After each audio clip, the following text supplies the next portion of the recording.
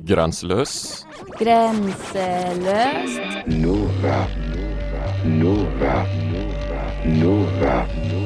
Du lytter til Grenseløst. Shut up! No, hello. Hvis det passer bedre innenfor dine grenser og ikke er grensesprengende nok.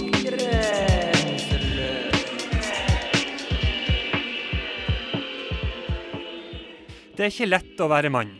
Eller er det lettere enn menn tror? Og vi bare later som for vår egen selvmedlidenhetens skyld. Bønder, fiskere og innehavere av morrabrød, god dagen og velkommen til Grenseløst her på Radio Nova. Menn har vel alt. Menn har makt, menn har kontroll, menn tar de fleste avgjørelser, menn bestemmer i styr og stell, menn tar over flere og flere av oppgavene som kvinner tidligere gjorde, som å trille barnevogner, vaske gulvet og tak, lage mat, vaske kopper og klær. Men noen snakker om at menn snart er overflødige. Det er vel kanskje kvinner som er overflødige? Neida, jeg bare tuller. Jeg tviler på at menn hadde overlevd uten kvinner. Men det er en annen sak, for vi skal i dag snakke om det å være mann og mannsrollen. Og jeg har fått besøk i studio av professor ved Senter for tverrfaglig kjønnsforskning, Øystein Gullvåg Holter i studio. Velkommen til Grenseløst. Takk skal du ha. Ja, hvordan går det med mann? Og da snakker jeg ikke om fjellet. Har han det bra? Det er jo veldig mange forskjellige menn. Det er vanskelig å si i entall hvordan mannen har det. Men på de områdene hvor jeg jobber, som er i forhold til kjønn og likestilling og omsorg og sånne ting, så kan det vel sies at det har skjedd ganske mye de siste 10 årene. Ja. Ja, hva du mener er det da det beste ved å være mann?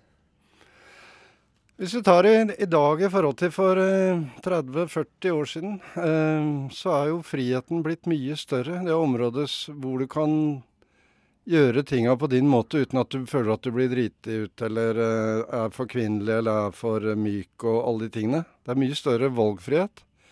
Men samtidig er det klart at unge menn i dag også har ganske mye mer press på seg. Altså, du skal prestere, du skal være, du skal helst klare på alle arenaer. Så det er litt blanda drops, men alt i alt så tror jeg nok vi kan si at det har gått fremover for de fleste. Hva er det som er det verste med å være mann? Hva er det verste?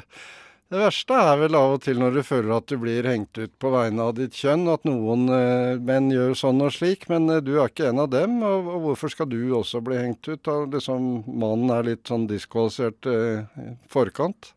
Det er i hvert fall en av tingene. Det er mange andre ting selvfølgelig. Nå tenker jeg i forhold til kjønn og likestilling og sånn. Ja, men hva du tenker sånn generelt om det å være mann, har vi egentlig noe, altså, er det ille å være mann egentlig? Nei, altså det er helt klin umulig å svare. Skjære alle over en kam og svare helt. Men jeg tror, i hvert fall ut fra den forskningen jeg har, så har vel de aller fleste fornøyd med at de kan utvikle flere sider av seg selv enn det fedregenerasjonen og tidligere menn kunne. Så du mener at mann, han står trygt, han står av, han står ikke i fare for å falle? Vet du hva? Det der om at menn er i krise og mannsrollen er i ferd med å gå i vasken og sånn, det har vært et tema helt tilbake på 1800-tallet. Så jeg tror ikke det er noe mer krise nå enn det er før, men det er klart at altså, menn som kvinner opplever jo mange svære forandringer i samfunnet. Gutter som faller ut av skolen for eksempel, det er ikke så mye yrkesopplæring igjen, ikke sant? De var vant til å få det gjennom fra far og onkel og mannsnettverk og alle de tingene, og i dag skal du veies på vekt hele tiden. Det tror jeg er ganske tøft for mange unge menn og unge kvinner. Ja. Vi skal berøre deg litt mer, men jeg tenker også på, men er det noen som bryr seg om han? Det er et godt spørsmål. Ja, altså det sitter litt langt inne. Når det gjelder likestilling og kjønn, så blir det jo veldig fort at man bryr seg om kvinner. Men mennene liksom, jo, det er jo viktig det også, men det sitter mye lenger inne, at det er liksom begge kjønn. Og samtidig så bør jo vi i Norge være klar over at vi blir regnet som veldig unike på det at vi faktisk drar menn med i dette. Jeg husker da de for eksempel skulle lage sentre for menn med voldsproblemer, det som heter Alternativ til vold. Jeg mener at i dag er 10-15 sånne sentre i Norge. Det er veldig godt mottatt. De jobber sammen med krisesentrene og så videre. Men den gangen da det begynte på 80-tallet, så ble jo det latterliggjort og også angrepet fra en del feminister som heter hvorfor skulle ressursene gå til dette her? Så har det vist at det har hjulpet mye. Mange menn har fått hjelp, og etter hvert også kvinner med voldelig adferd. Ja, har menn rettigheter i dag? Det er klart. Har de gode nok rettigheter, og er systemene godt nok utviklet der hvor det skjærer seg? Det er jo et stort annet spørsmål. Jeg er veldig glad jeg ikke skal være noen slags dommer eller noe sånn overkikador på barnefordelingssaker, såkalt. For eksempel, jævla vanskelig område, hvor mange menn selvfølgelig synes at de kommer tapende ut. Ja, altså der har vi en lang vei å gå for at det skal bli likestilt. Ja, vi har det. Samtidig så er det klart en del av disse områdene er knallvanskelig å regulere ordentlig. Altså du må på en måte ha holdningsendringer og sånne ting også. Samme hvordan du regulerer det, så vil noen falle utenfor og bli sure og misfornøyd. Så, men jeg mener at det er et av områdene, at det er fedre og mødre teller fortsatt ikke i praksis ordentlig likt i det norske systemet. Det mener jeg er feil. Så akkurat på det området så blir kvinner forfordelt. Er det det som er virkeligheten? Ja, forfordelt og forfordelt. Du kan si kvinner drar fortsatt nytte av noen gamle patriarkalske rettigheter som gikk ut på at siden menn allikevel styrte i samfunnet, så skulle kvinnen styre i familien. Det var jo prinsippet, ikke sant? Og de rettighetene på en måte, i hvert fall litt uformelt, sitter der ennå. Om det er til fordel for kvinner, det tror jeg man kan stille mange spørsmålstegn ved. Ja, hva du tenker på da? At det er bra for kvinner at menn blir mer likestilt med kvinner? Altså når jeg sier hvorfor til spørsmålstegn om det er til fordel for kvinner, så det er klart at jo, på noen måter er det en fordel å ha en slags uformell makt i hjemmet, ha kanskje førsterang i forhold til barna hvis man skiller lag, og så videre, og så videre. Men det bidrar jo også bare til å holde ved like at det egentlig ikke er likeverdig. Og at hun egentlig er sjefen hjemme, og han da er sjefen ute i det tøffe, harde yrkeslivet. Så om det egentlig er til fordel for kvinner på lengre sikt, det er jeg tvil om. Ja, for det er vel fortsatt sånn i dag at hvis det er det bildet at kvinner styrer hjemme, så er det fortsatt menn som styrer samfunnet og i styre og stell, og i alle styrerom og i fleste topplederjobbene.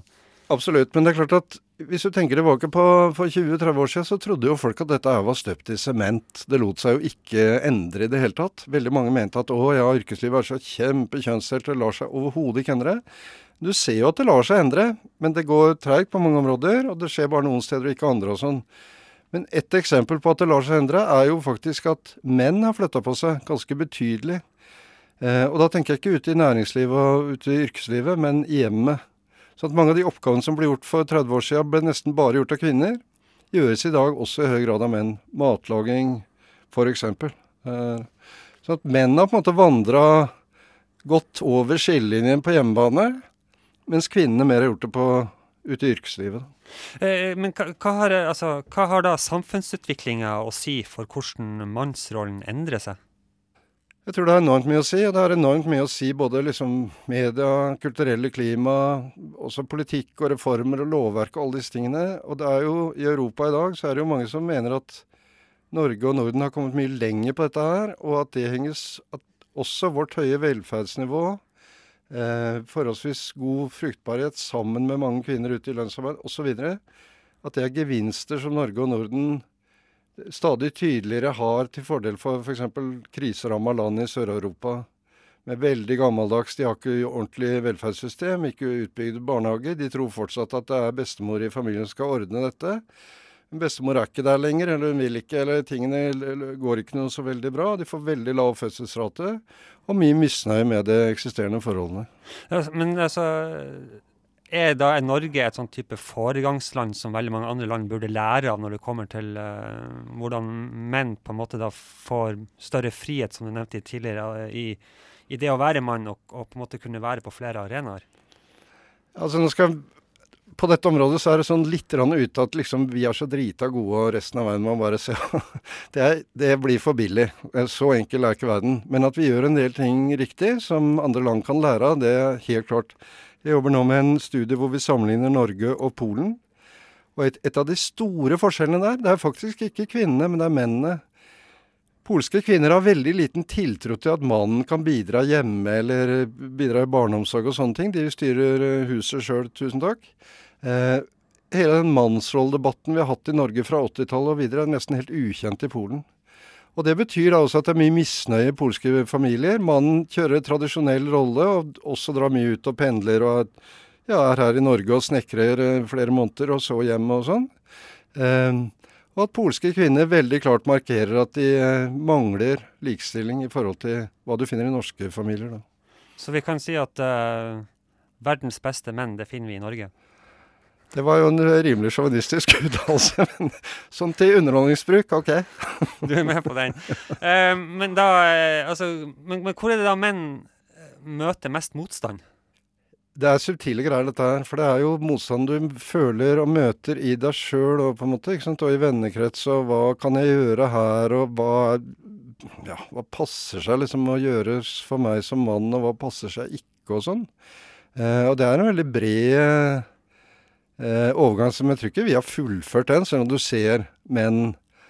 Jeg synes det er strålende, ikke sant, å gå ut i dette drittværet og se en mann med barnevogn og unge, så tenker jeg, jepp, bra. Men det er ikke så lett heller. Du skal jo liksom du skal også forsvare en del gamle mannsidealer. Det kan vel av og til føles som man skal ha i pose og sekk, og det er ikke så lett. Ja, hvor er de største utfordringene i dag i forhold til det å være mann? Ja, som sagt, altså det er forskjellige situasjoner, men jeg tror en del av disse utfordringene har å gjøre med, hvis vi tar utgangspunkt her da, vi er midt oppe i utdanningssmørøyet her på en måte, ikke sant? Og dette med at du hele tiden skal yte og prestere og føle, hvor mange år er det egentlig vi skal tilbringe på den vekta da, før vi er gode nok? Det tror jeg er tøft for både jenter og gutter, men av og til kanskje enda tøffere for gutta, som tidligere oftere hadde litt mer sånn at du kommer inn i læra, liksom, eller du kommer inn i noe mer praktisk. Men har man i Norge egentlig noe å klage over? Altså en ting at man har disse utfordringene som du nevner, og at man møter litt motstand i seg selv og i vennekrets og... Vi har det vel egentlig forsvinnende lite å klage over. Ja, i forhold til menn veldig mange andre steder, helt klart. Ja, hvis vi sammenligner oss med resten av verden. Så, absolutt. Vi er jo allerede enige om at verdens beste menn kommer fra Norge. Der dro du meg litt ut, men det er klart, se på, dra til Russland da, med levealder, hvor mye kan det være? 15 år mindre enn norske menn har, eller masse alkohol, overforbruk, og så videre, og så videre. Og et mannssamfunn i den forstand, ikke sant, du har korrupsjon, mannsnettverk, usunne tilstander, ikke sant? Og bare det for meg da å komme til Polen og merke hvor mye mistillit de har til myndigheter. Det er nytt for meg i Norge, ikke sant? Vi har en viss grad av tillit til myndigheter. Det har man ikke i sånne land. Altså. Det er mye større gap, ikke sant? Så det er klart det er masse å være glad for. Men har du jobbet i oljen, og nå er det slutt og står arbeidsløs, eller ekteskapet går ikke lenger, og du står der og får bare besøke barna annenhver helg, så er ikke det noe fest i Norge heller. Nei, for det er jo en veldig høy selvmordsrate blant menn.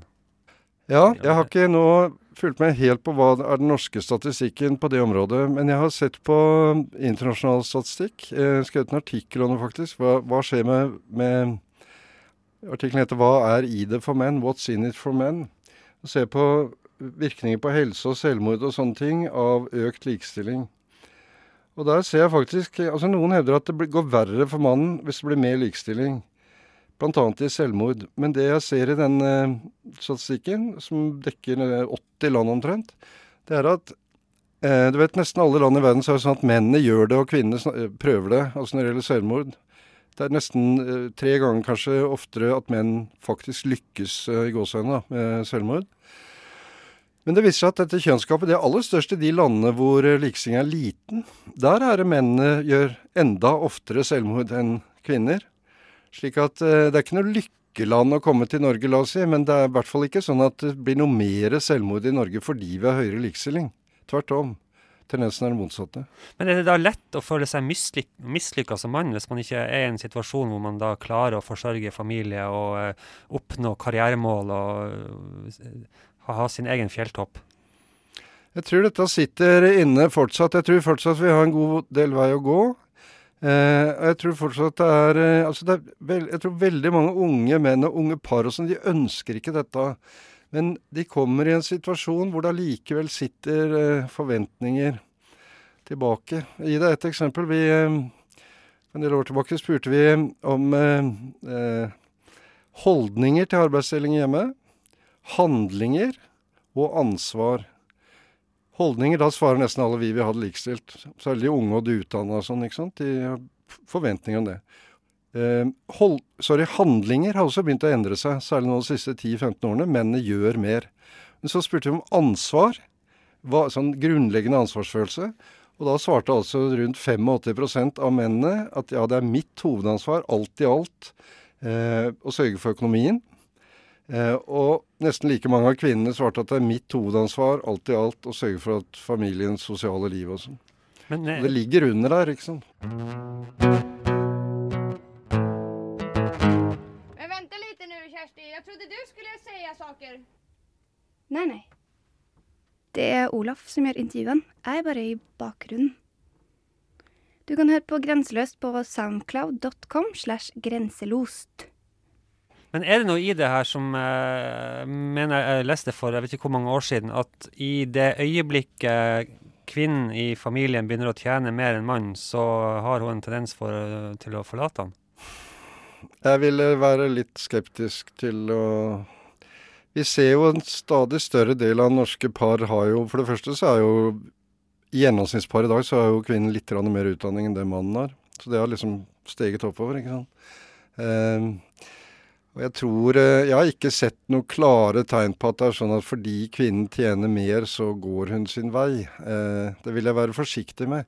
Det er klart det finnes kjønnskonservative tendenser, både blant kvinner og menn.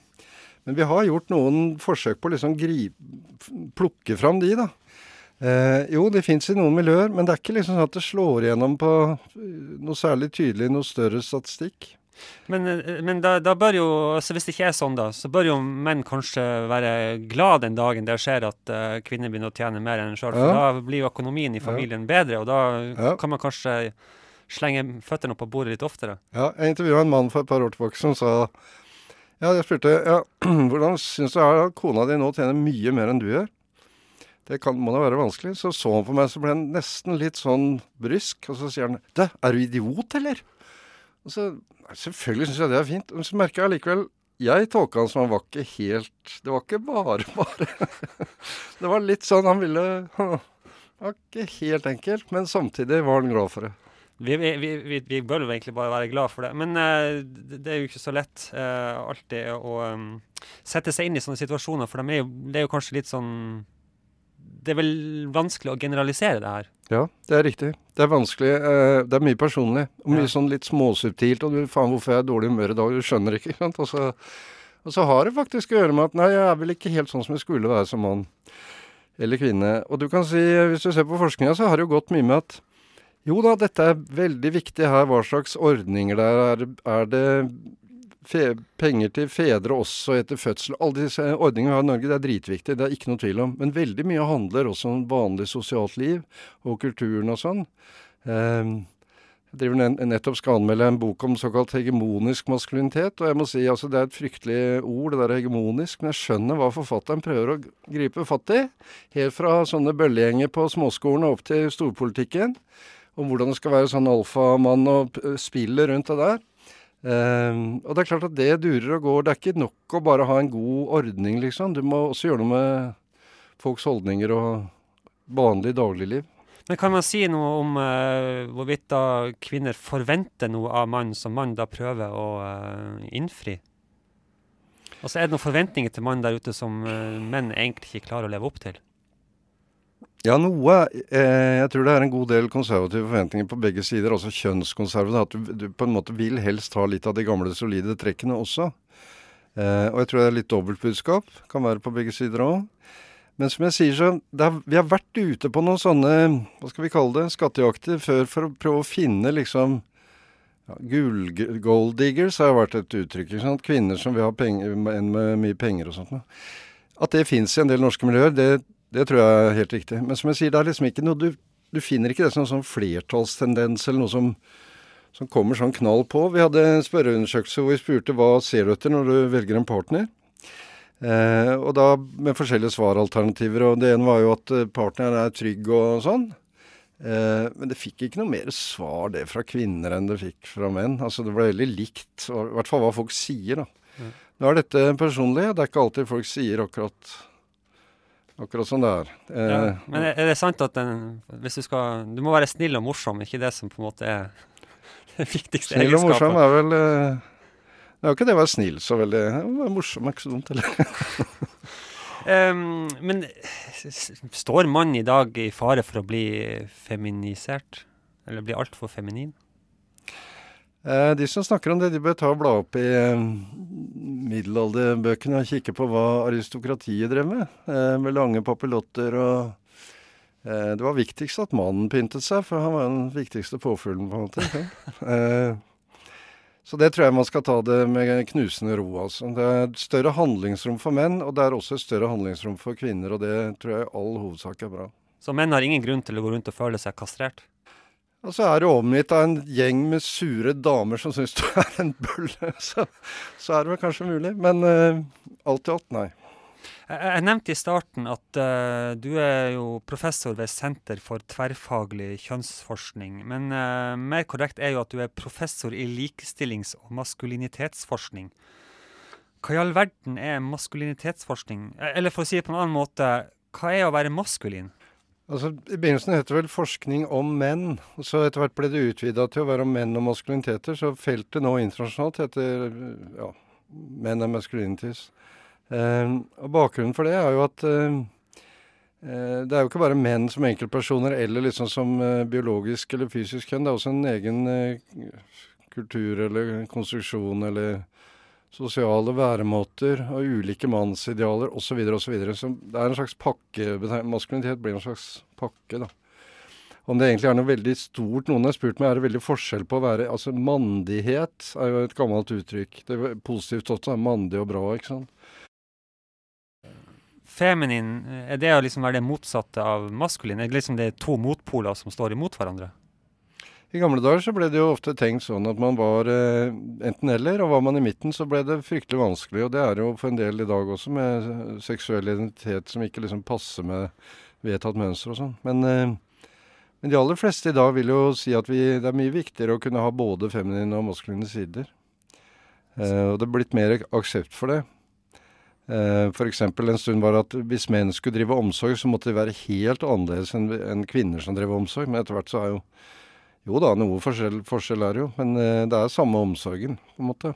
Så hvis du er i midten, så er du androgyn? Ja, eller du har begge sider. Det er forskjellige vurderinger av det. En stund var jo det også forferdelig å tenke seg, oi, vi skal miste ekte menn, og for ikke å snakke om, ja, også kvinner, og alle skal bli sånn svampelegme på midten. Men hvis vi nå liksom tenker kun på oss selv, to menn som sitter her i studio på Radio Nova og snakker om det å være mann, og du jobber jo på Senter for tverrfaglig kjønnsforskning, det burde være litt mer balansert selvfølgelig. Men var det bedre før? Var det bedre å være mann før? Hadde vi litt mer kontroll, litt mer... Nei, jeg tror egentlig ikke så veldig mye mer kontroll, men det var nok mer av sånn et mønster du bare gikk i, uten å stille så veldig mye spørsmål ved det. Og for eksempel den gammeldagse mannsrollen var vel også sånn at ok, hvis det ble skilsmisse og barna ble fortsatt å være hos kona, så var kanskje ikke det så mye krise som det er for menn i dag som har gått mye inn i, for dette har betydd mye mer for en personlig, for den gammeldagse mannen hadde en avstand til dette allikevel, som han da fortsetter å forsørge kone og barn etter skilsmisse og så videre, så gjør han på en måte fortsatt jobben sin. Men om dette var et bedre liv, det tror jeg blir litt vanskelig. Men det var vel bedre å være mannssjåvinist før? Si det. En stund var det sånn at du hadde alltid noen å krangle med hvis du var mannssjåvinist, for det kom jo noen kvinnesjåvinister også, så det var liksom sånn litt på begge sider. Ja, for nå er vel det å mannssjåvinist, det er jo et skjellsord, ikke? Ja, sjåvinister i hele tatt kan jo bli det. Men jeg synes jo for egen del at debatten har forandret seg veldig mye. Altså vi som snakket om en ny mannsrolle sånn på 80-tallet ble jo latterliggjort, ikke sant? Altså det måtte jo være noe gærent med oss. Vi var jo ikke ordentlige menn, og så videre. Hvem det var som sa det? Og det... Ja, skal jeg nevne alle navn? Skal jeg lese opp hele listen her? Nevn hvilke miljø som kom ut og... Vet du hva, jeg var mye ute og holdt foredrag og sånt, og det var sjelden at det der ble sagt aldeles åpent, men det var en underliggende tone i hvert fall, at dette var litt spesielle ting, og hva var dette for noe? Kom med en ny mannsrolle, og det var pussige greier, så det var en god del av det. Men du vil ikke utdype det noe mer? Hvilket type miljø som sto på barrikadene og ville beskytte den konservative gamle mannssjåvinisten? Det var vel av og til en litt uheldig allianse mellom ganske kjønnskonservative menn og en del kjønnskonservative kvinner, som heller ikke syntes at dette var så greit. Ser du luften?